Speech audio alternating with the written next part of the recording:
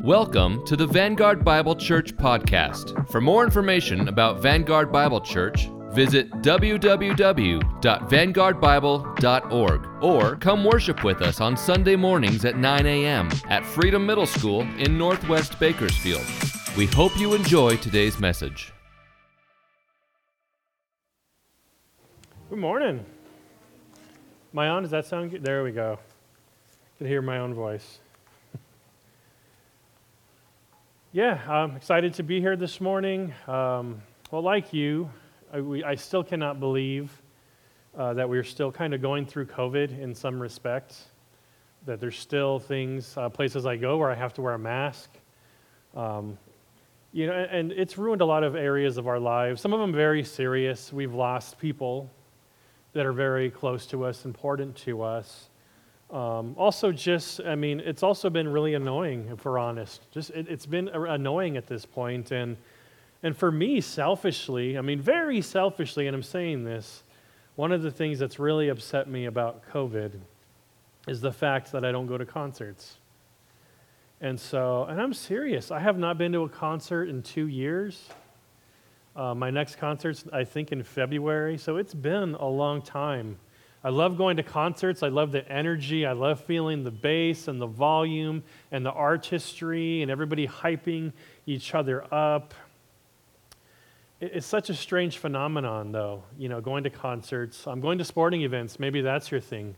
Or if you're like me, you like concerts and sporting events, which means you don't have a lot of money left over for other stuff in your life. There's things like, obviously, it costs your time, right? That whole evening, there's gas money, concessions, like $12 for a hot dog, and it's insane. And of course, the price of the tickets is astronomical. And then if you want a tour shirt or a jersey, man, those things add up. And it looks cool in your closet, but also nobody sees it but you. And so it's like, why did I spend all this money? And so we invest so much time into things like concerts. And, we could dance, we can chant, we can get completely into it and make just a fool of ourselves in front of the people that we're going to see. But the truth is that they don't recognize us. They don't know who we are. There's been a couple of times where I've been a roadie where maybe they saw me and recognized me. But realistically, when we go to concerts and we invest everything into the performance, they don't even see you. Right? They just see darkness and lights, and they're concentrating on doing their thing, and so they don't even know you're there, even though you're having like the best time of your life. And so it's very one-sided. And yet at the same time, I always leave, or most of the time. I've had some bad experiences, but I'll leave a concert, and I will say, that was awesome. That was so awesome. I'll talk for days, weeks. I've talked with some of you about concerts I went to at Red Rocks years ago, still buzzing over those concerts. And even though it's a one-sided transaction for the most part, it's acceptable because we are entertained, right? We are entertained. We get our money's worth. So we sacrifice that time and the resources for that entertainment value, even though these artists have no idea who we are. They don't know that we exist. And so I mention this because this week I was talking to a lot of former people I was in ministry with, other pastors in my old family of churches, about the idea of people leaving a church.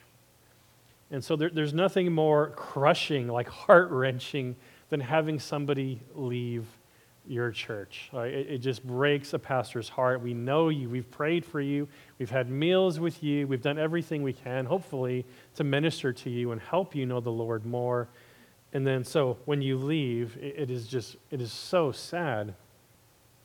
Now, having said that, like life happens, there are reasons people leave a church, and they're perfectly fine. My family, we left our last church, right? We did. And so there's times where that's perfectly okay. People move, right?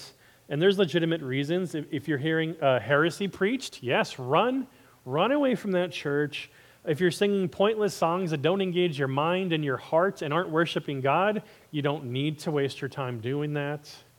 If you're in a church where you're being abused, don't stay in that relationship. You don't need to do that.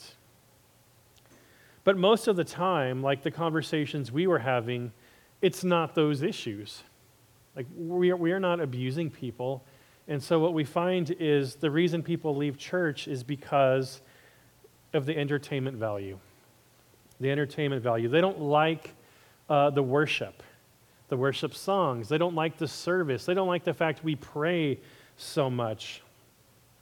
And so assuming that you have a Bible-believing, Jesus-exalting church, faithful church, if you leave that church, it has to be for at least one of two reasons. The first is not understanding the order of service, understanding why you're at church and why you are doing all the things that you are doing. Like, why are we praying so much? Didn't we just pray? Are we praying for the third and fourth time? Really? Why are we reading so much Scripture, right? How many songs are we going to sing? Are they going to keep asking for money? Why do they keep talking about Jesus so much? Which was literally a complaint at the last church that I went to from a visitor. Talked about Jesus too much. Yeah. And so the other thing is, again, people treat a service like it's a concert. And they ask themselves when they leave church, am I entertained? Or what did I get out of this? And this is a true story. I remember standing side by side with one of my old pastors and a lady coming up to him after service and saying, I didn't enjoy worship today. And he just gave a pastor smile. I said, that's okay. We weren't worshiping you. And the person, they got comically mad. I mean, just made fists. They were so steaming mad that he said that. And I thought it was pretty bold. But she came back within a couple days and completely understood where we were coming from, gained this whole new concept about worship. So it was good. It was good. But one of the main things that's missed, and the difference between going to a concert and going to church, is that when we come to church and we are worshiping and we're singing and we're getting psyched up and enjoying this, is that the person we're here to see sees us also. It's a huge difference. God does see us and recognize us. And He's not here to entertain us, but to transform us. Right? So ask yourself, am I being transformed, not entertained? Not if James is a good comedian, but is he teaching me? Is he helping me to know more about the Lord and be more like the Lord? And so the Lord actually does this through the worship service. As we go through the service, we are transformed. And that, I believe, is a successful service. And so the title of our sermon today is New Order. Because starting in January, we are going to have a new order of service. Not a whole lot different. I mean, not insane changes, but we're going to add some stuff to service. And so this morning, this is going to be a topical sermon, looking at Scripture.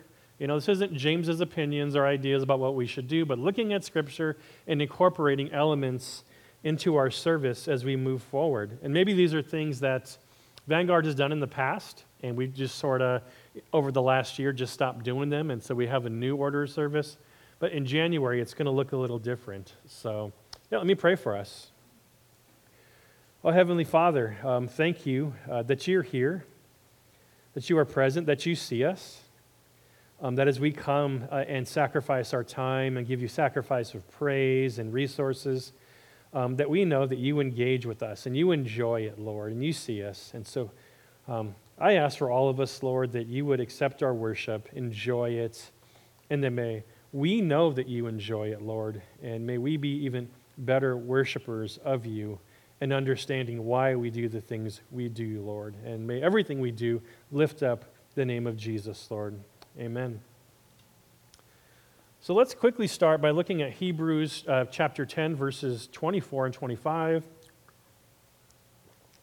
And just a heads up, this is definitely a sermon where, because it's topical, we are going to be going all over the Bible. So if you want to try to keep up with all the passages, feel free to do that, but also they're going to be on the screen, and you can go back later, and we could take a look at those later on. So in Hebrews it says, "And let us consider how to stir up one another to love and good works, not neglecting to meet together as the habit of some, but encouraging one another, and all the more as you see the day drawing near." And so I already believe, based on your faithful attendance, and I do believe this church has faithful attendance, that you guys already know we're supposed to meet, right? Yes, all right, so we don't even have to worry about the fact that we need to meet. But why do we meet? Why do we come together Sunday morning? So I found this really cool poem by Charles Spurgeon. If you don't know who Charles Spurgeon is, you need to find out who Charles Spurgeon is. Great preacher. But he wrote this: "Some go to church to take a walk. Some go there to laugh and talk. Some go there to meet a friend. Some go there their time to spend. Some go there to meet a lover. Some go there a fault to cover. Some go there for speculation. Some go there for observation. Some go there to doze and nod. The wise go there to worship God." I thought that was cute, but it's true. If you're here, I mean, there could be many reasons why you're here, but the reason you should be here is to worship God. This is a worship service. So why are we worshiping? Why do we have a worship service? Just getting very basic. Well, I would say the most basic reason that we have a worship service is that it's commanded. And so in Exodus 20, 3 through 6, it says this. This is God talking, right? "You shall have no other gods before me. You shall not make for yourself a carved image or any likeness of anything that is in heaven above, or that is in the earth beneath, or that is in the water under the earth. You shall not bow down to them or serve them. For I, the Lord your God, am a jealous God, visiting the iniquity of the fathers on the children to the third and fourth generation of those who hate me, but showing steadfast love to those who love me and keep my commandments." And so God commands our worship. This is a commandment, that God would be the highest person in our life. Everything else would submit to God in our lives. Takes it seriously. And it says here in this commandment that he sees, right? He sees what we do and he reacts to our worship. So this is pretty serious. He's like, if people hate me, I'm going to react to that. And if people love me in their worship, I'm also going to react to that with steadfast love. And now there's many verses that express our desire to worship God and why God is worthy of worship, right? But the question is, how do we do that?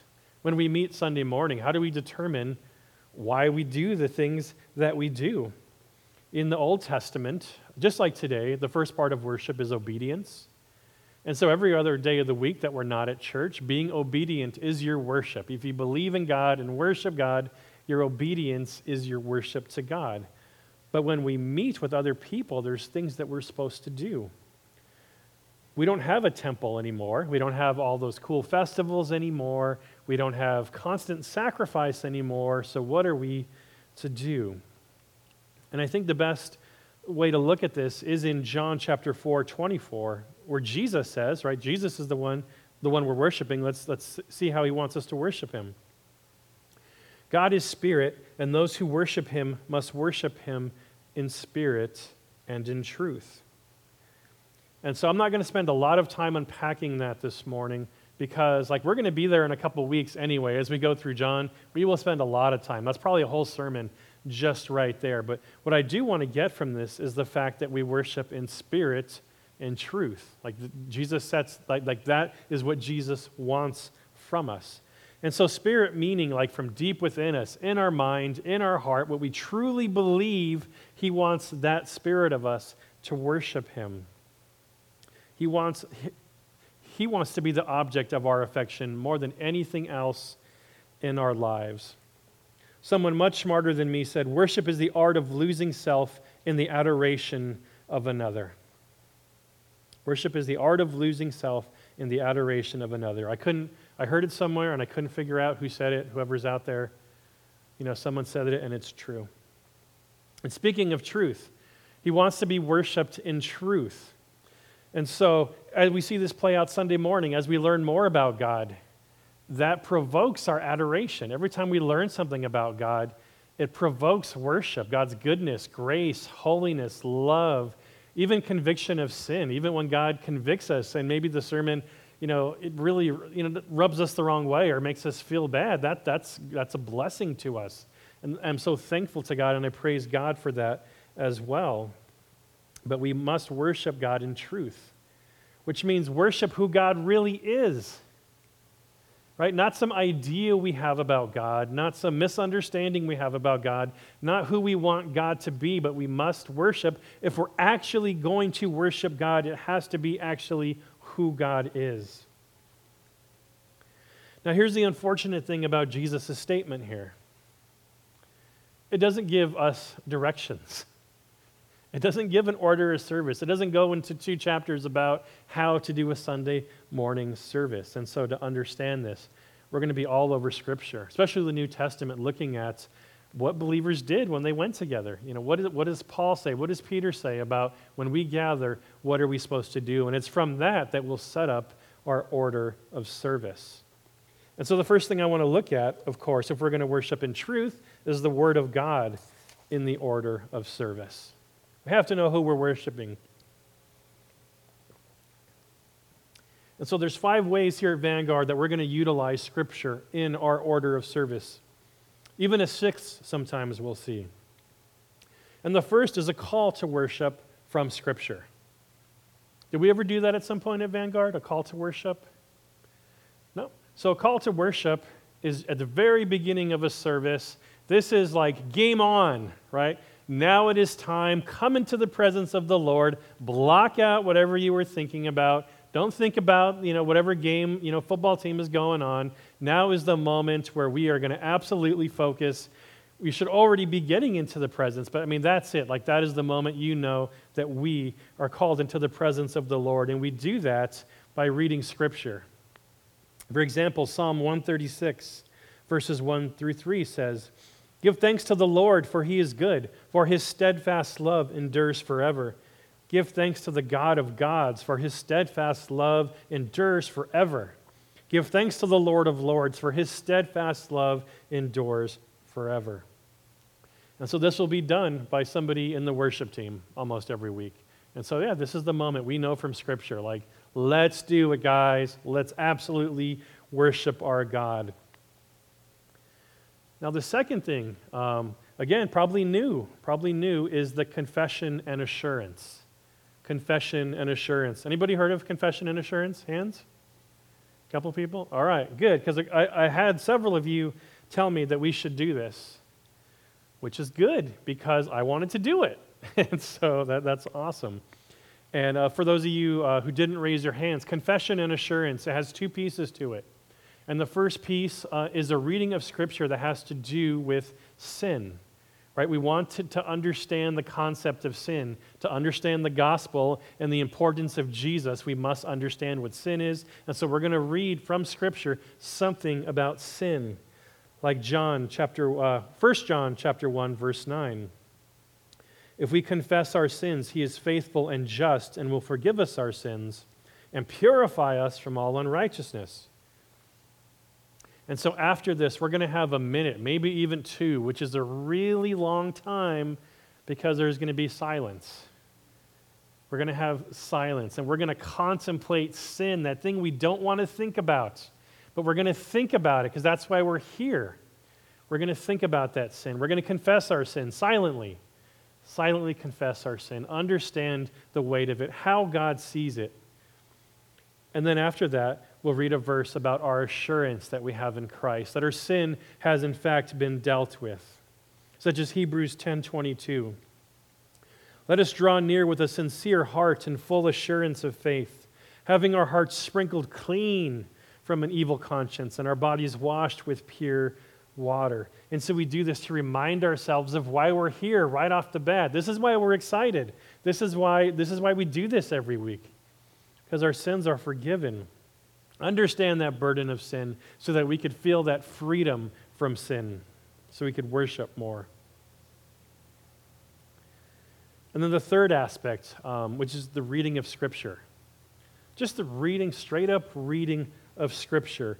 And we find this in 1 Timothy 4:13, where Paul is writing to Timothy, and he says pretty plainly, devote yourself to the public reading of Scripture.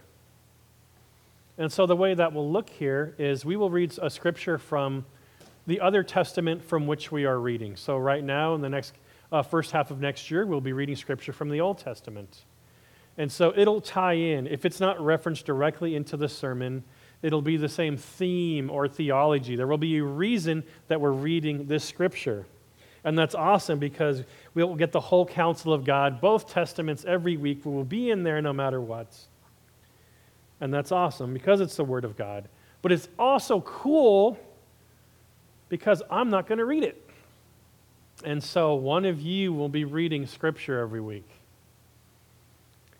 And so this is a great chance for anybody who's never been a part of the service, who wants to come up here and be part of the worship service up here and bless everybody else in the congregation, and especially women and children.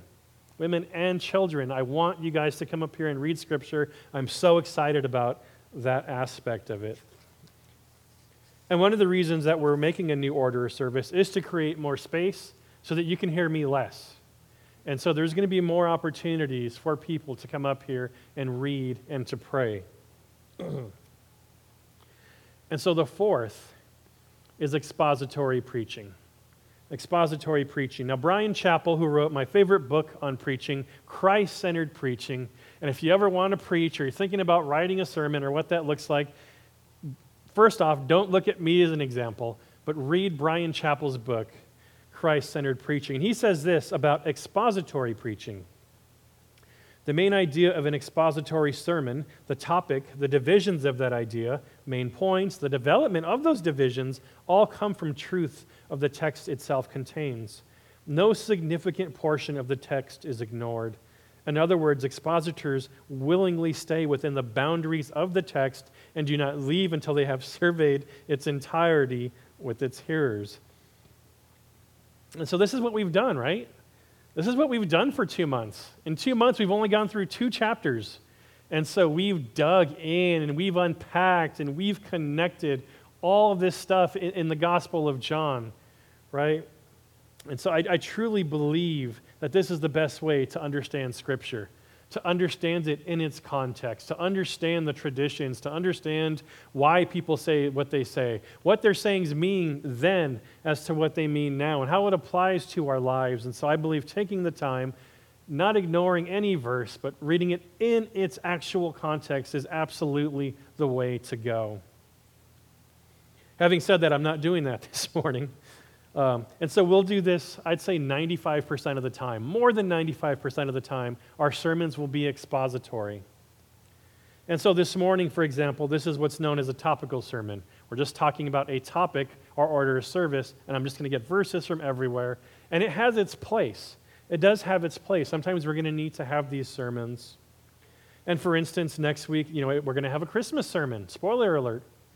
Christmas sermon, and then Easter. Again, spoiler alert, we're going to have an Easter sermon. And so there's going to be times where we will break away from that verse by verse. But most of the time, no. We are going to become experts. You guys are going to be experts of the Gospel of John. By the end of next year, you guys are going to know that book. And so the fifth way that we're going to incorporate Scripture is in the benediction, which we already do. And this is our final encouragement and blessing at the end of a sermon. That's the purpose of it. Because look, I could say, I want you guys to have a super rad, awesome week, right? And I do. That's true. But those are my words. And so the reason we have a benediction is to use the words of Scripture so that as you go out, as you leave, the last thing you hear is an encouragement from the Word of God.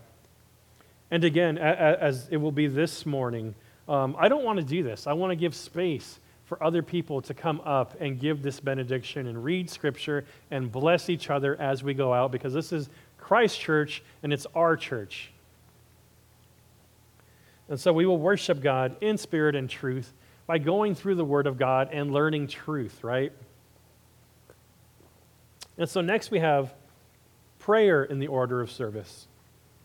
In Acts chapter 2, verse 42, it says, "And they devoted themselves to the apostles' teaching and the fellowship, to the breaking of bread and the prayers." And so the church of Acts knew, that's the early church. You want to talk about what did the early church look like? That was day one, is get in the Bible, talk about doctrine, talk about the Bible, and pray together. They knew. It's like peanut butter and jelly. They belong together. I believe, in your prayer life, if you want your prayer life to take the next step, have an open Bible when you pray. You want your Bible study to take the next step. Pray as you study your Bible. So the prayer and Bible have to go together. And so there's 3 reasons in our order of service that we pray. 3 reasons, and these aren't the only 3 reasons or the top 3 reasons. These are just 3 reasons to be aware of why we pray. And the first is that God hears and enjoys it. This is not a concert. We are not shouting to someone who can't see us because there's so much fog and lights. God sees us. He hears us, and He understands like what we are doing and what that looks like in several verses in Scripture. And we even sang about it this morning, is the idea of incense, right? There's these incense of heaven, so heaven is stinking up and smelling like incense, and those incense are the prayers of Vanguard, right? There's a Vanguard scent in heaven when we pray. And so in Psalm 141, verse 2, it says, "Let my prayer be counted as incense before you, and the lifting up of my hands as the evening sacrifice." And I think this is important because do you ever take the time to consider what God thinks of your worship or what God thinks of your prayers? And this, again, this is what makes it different than a concert. We're not asking, am I entertained? But, what does God think about what's happening? That's the most important thing that we should be thinking about. What does God think about what is happening? Don't focus on what you're getting out of it. And also don't miss the opportunity to understand that God is enjoying it. How much differently will you see prayer now, knowing that as we pray, like God can smell it in heaven? That's awesome. And the second reason we do it, knowing that God can hear it, is that it brings God into action. And we see this throughout the Bible, the entire Bible. We will see it throughout the Gospel of John, is that it brings God into action. As we pray, God doesn't just hear, but He actually does stuff about our prayers. I was reading in E.M. Bounds, which if you don't know who E.M. Bounds is, if you want to learn more about prayer, prayer stud, read his stuff. But as I was reading this week, he wrote this: "Nothing is done well without prayer for the simple reason it leaves God out of the work. In reality, the denial of prayer is the denial of God Himself. For God and prayer are so inseparable, they can never be divorced." And so if we believe in God, we have to believe that God hears prayers and that He could respond to them and have an action to what we're praying about. And the third reason is to learn how to pray. And maybe that's the oddball one here. And this is not a judgment on the way anybody prays here. I didn't say, oh man, Vanguard doesn't know how to pray, we need to learn how to pray.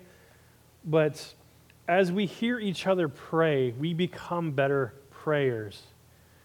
The way we address God, our tone in the way that we pray, the subject matter that we pray about, all these things are important, and it's grown the way that I pray.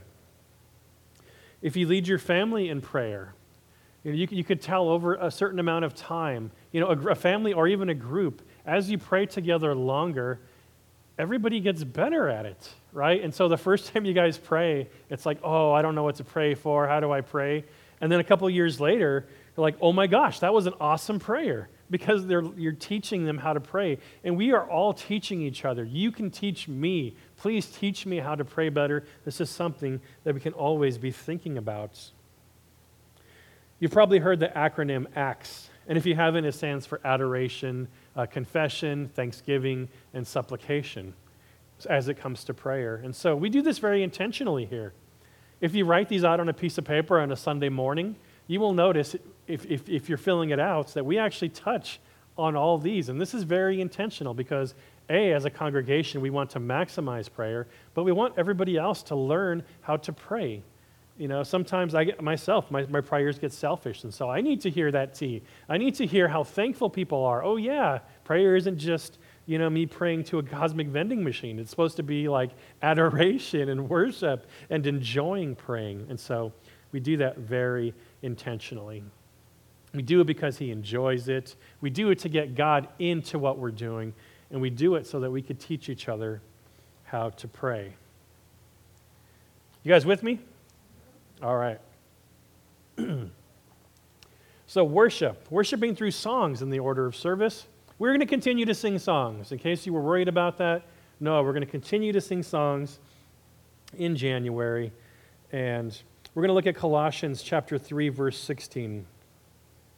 Let the message of Christ dwell among you richly as you teach and admonish one another with all wisdom through psalms, hymns, and songs from the Spirit, singing to God with gratitude from your hearts. And man, this is a sermon verse right here, so we're just going to touch on a couple things. So much in here to be mined out, but 3 things that happen when we worship in song.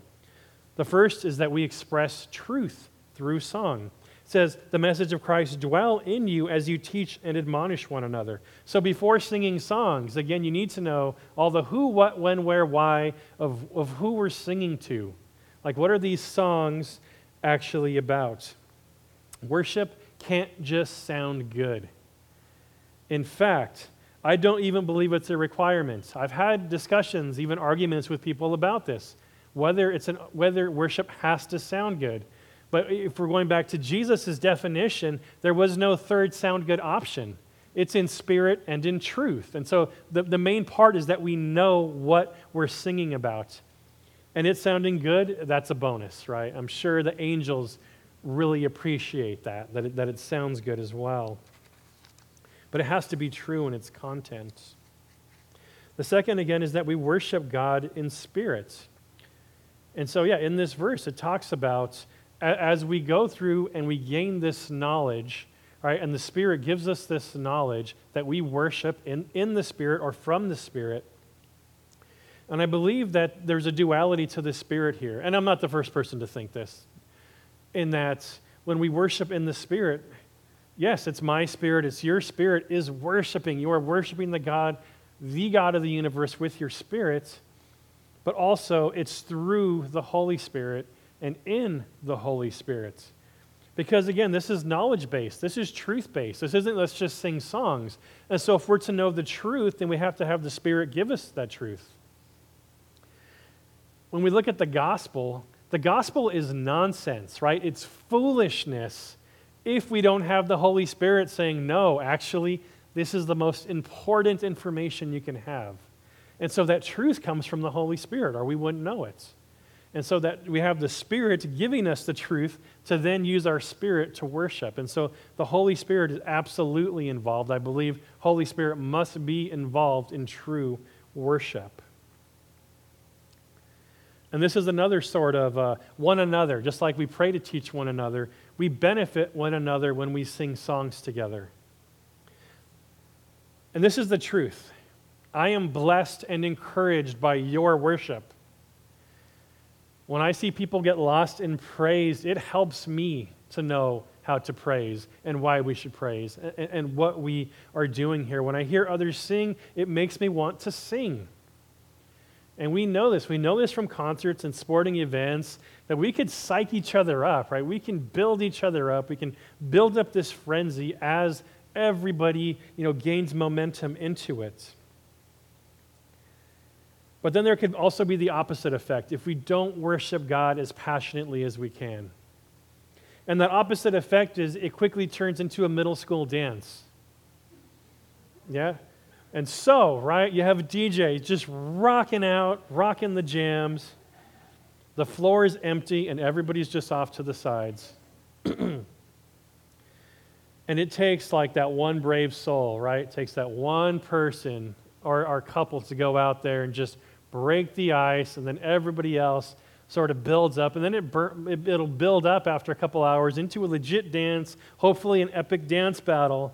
But it takes people engaging it and actually doing it so that everybody joins in. And that's something we need to be mindful of. And that's something you do for me and we do for each other. Believe me, it's not that we're watching each other, but as we worship passionately, we will build up this passion that we need to have in our worship. And I know I'm leaning in a little bit on us, right? It's because I love you and I believe this to be true. Worship is not the worship band playing songs and us backup singing to them. That's not what's happening. It's not like heaven and God are back there and then we're just back up for the worship band. We're supposed to be a congregation that sings, right? The band is leading us, not replacing us. And so I'm encouraging you that I want to hear your voices. And believe me, I understand I have the worst voice. You heard that this morning, right? Glow. It's like, oh, who's dying up here, right? That was me. It's horrible. I understand. I understand that not all of us like to sing, right? But we need to do that. And I can tell you the worship band feels the same way. They want and they are encouraged by seeing us join with them and worship with them. That is what everybody wants. And so let me just encourage you to do that more and more. It reminds me, kind of funnily, of Psalm 69, verses 30 and 31, where it says, I will praise the name of God with a song. Some of you are trying to keep up. I hear those pages. I will magnify him with thanksgiving. This will please the Lord more than an ox or a bull with horns and hooves. And so this is cool because God is saying our singing here, he enjoys more than when in the Old Testament people would make these sacrifices. That's great news. That makes for a much faster cleanup when we leave, right? So this is a good thing. But again, I know some of us don't like to sing. We're embarrassed to sing. And I think if we're honest, like me, if you had a bull this morning, you would rather sacrifice that bull than actually sing in public. Right? I know what's at stake. I know how embarrassing it is. But we need each other. This is the way we encourage each other. And so don't be afraid to raise your voice. Sound like me. Raise your hands. It's okay. And let me just encourage you to do that in love. This is not a scolding. This is an encouragement to you. Like we have a God who desires and is worthy of all our worship. So let's do it. Let's not rob God of the worship he deserves. Don't rob each other of that encouragement. And don't rob your own heart. Don't let your mind psych out what your heart wants to do, which is worship God.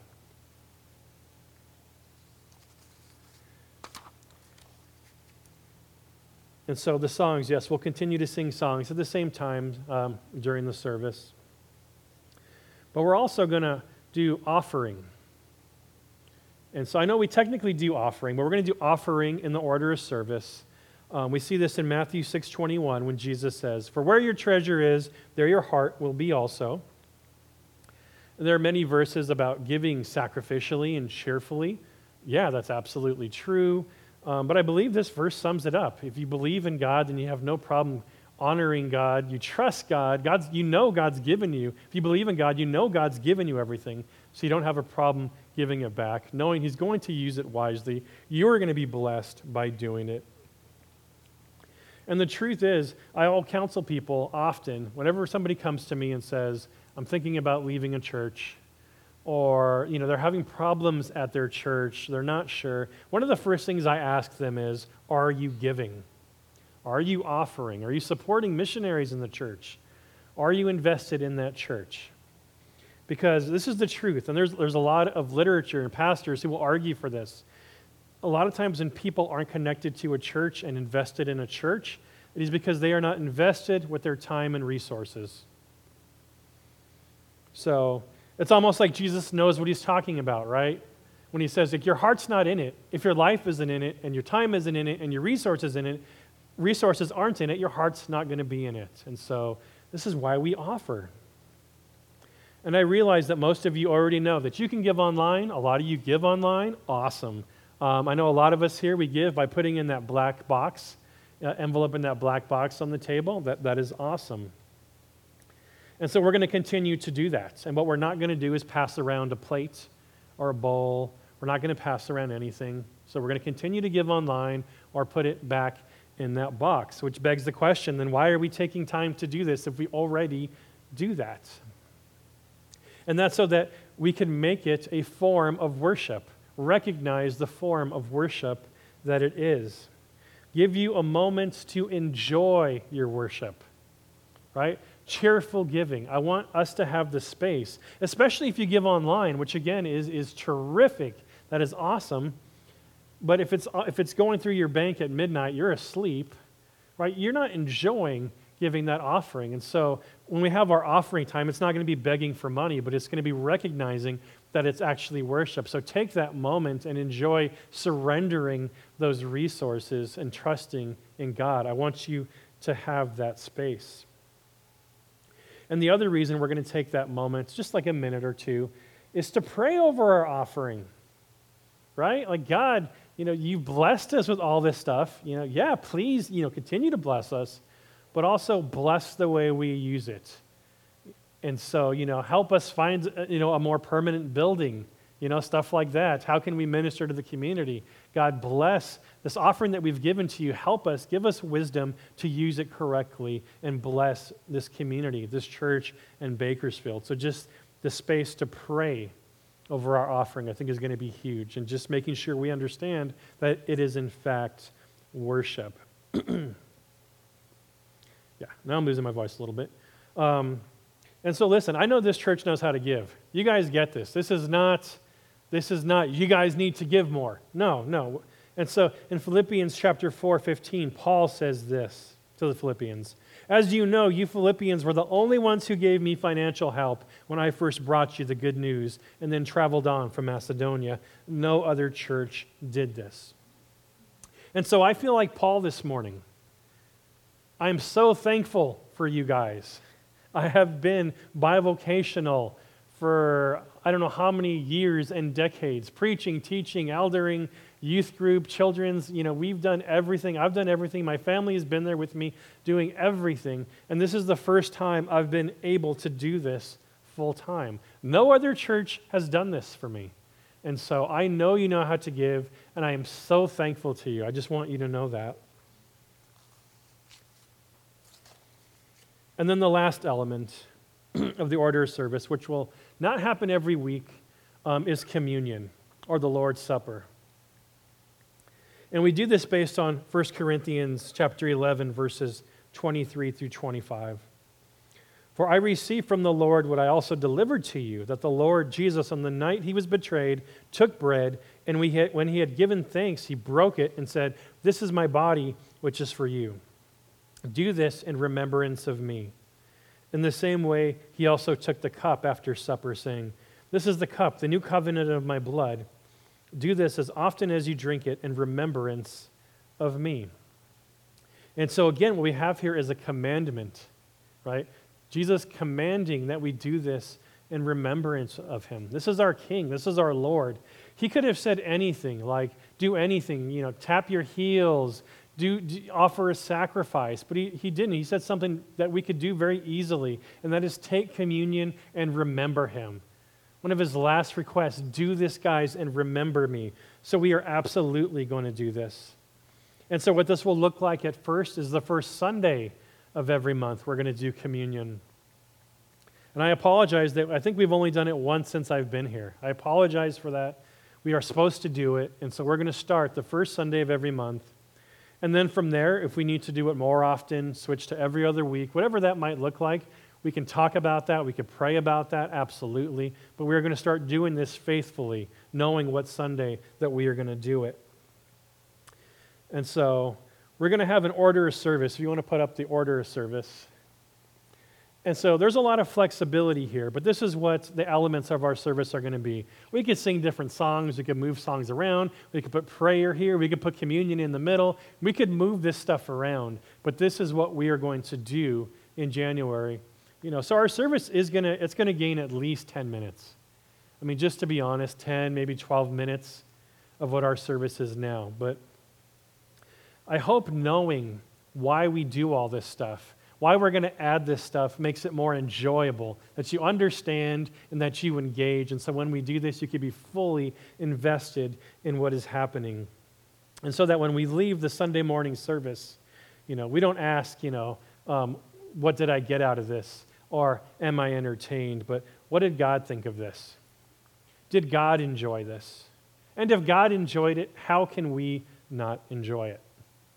Let me pray for us. We hope you've enjoyed this Vanguard Bible Church podcast. You can find more sermon messages online at vanguardbible.org. Have a great week, and we hope we'll see you soon.